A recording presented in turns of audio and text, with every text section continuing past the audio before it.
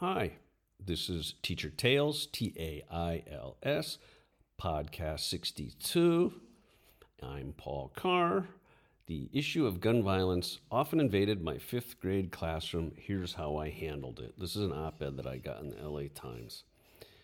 Gun violence isn't something I expected to face as an elementary school teacher in Central California, but far too often it showed up in my fifth grade classroom.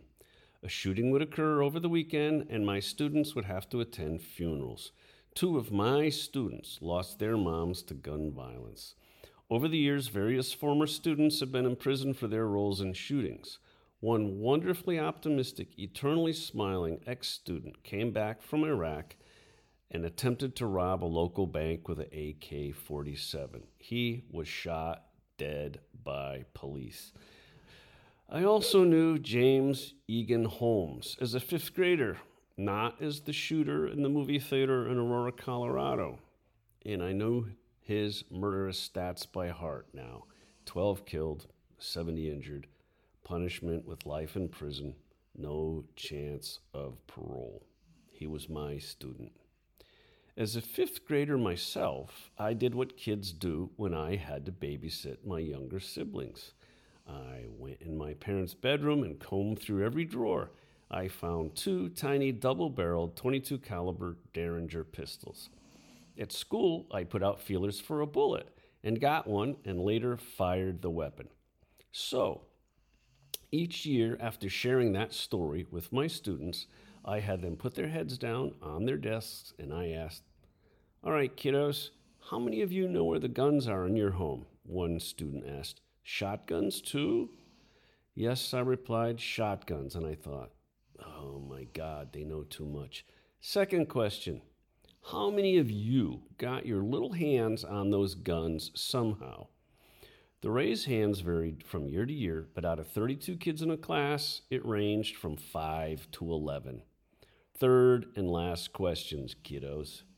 How many of you have fired those guns when no one was around? That same earnest kid who asked about the shotguns was waving his hand in the air.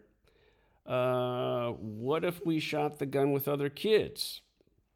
I sucked in my breath and stifled the desire to cry and said, yes, that counts. Every year, 1 to 5 kids fired guns. What to do? Guns need to be better regulated. This isn't really that hard. The Second Amendment doesn't need to be overturned. States and municipalities are already given great leeway in deciding gun matters.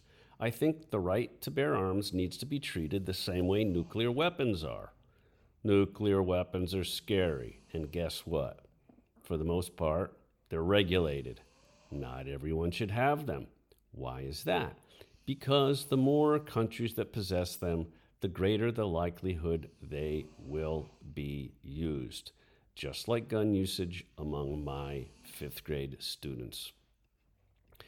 President Biden proposed including limiting ghost guns, strengthening red flag laws, and directing funding to violence prevention.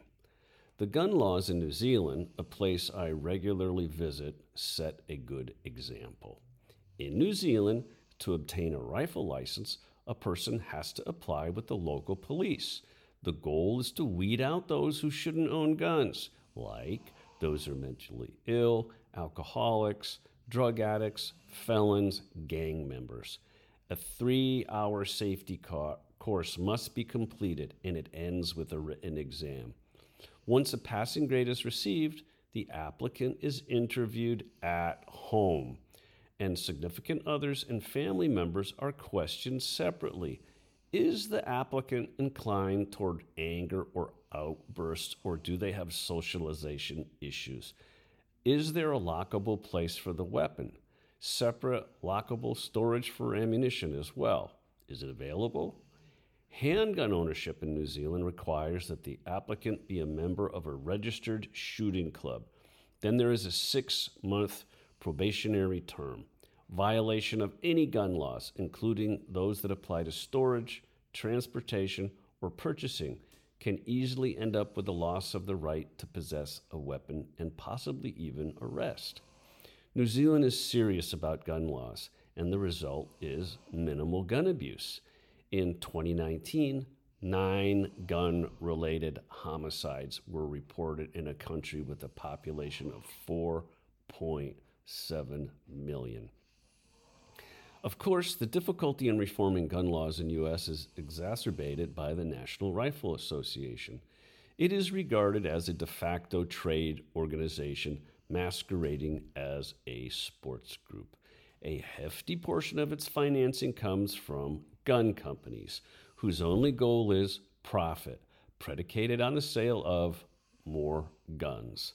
The 150-year-old NRA has long stood in the way of restrictions of gun ownership. But with dozens of mass shootings over the previous years and 45 in the last month alone, the mindset in USA seems to be changing, at least in fits and starts.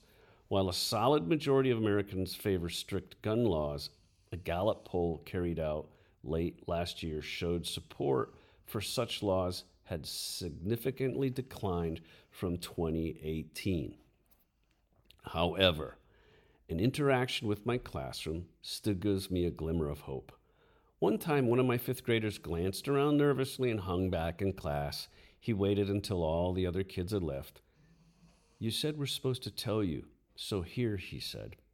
He opened his hand and out rolled an unfired 9mm bullet. "What's the story?" I asked. "My brothers, but you can't tell. They'll hurt me." I made a personal decision, an illegal one. I didn't report the bullet handover. I couldn't. They was the local gang chapter. It was a start. One of the kids knew kids shouldn't have bullets, and he acted. Adults need to do the same. So that was my op-ed, and every once in a while, teachers have to do things that you're not supposed to do. If I had reported that, it's very possible that at the very least, that younger brother, the 10-year-old student in my class, would have been beaten and possibly killed.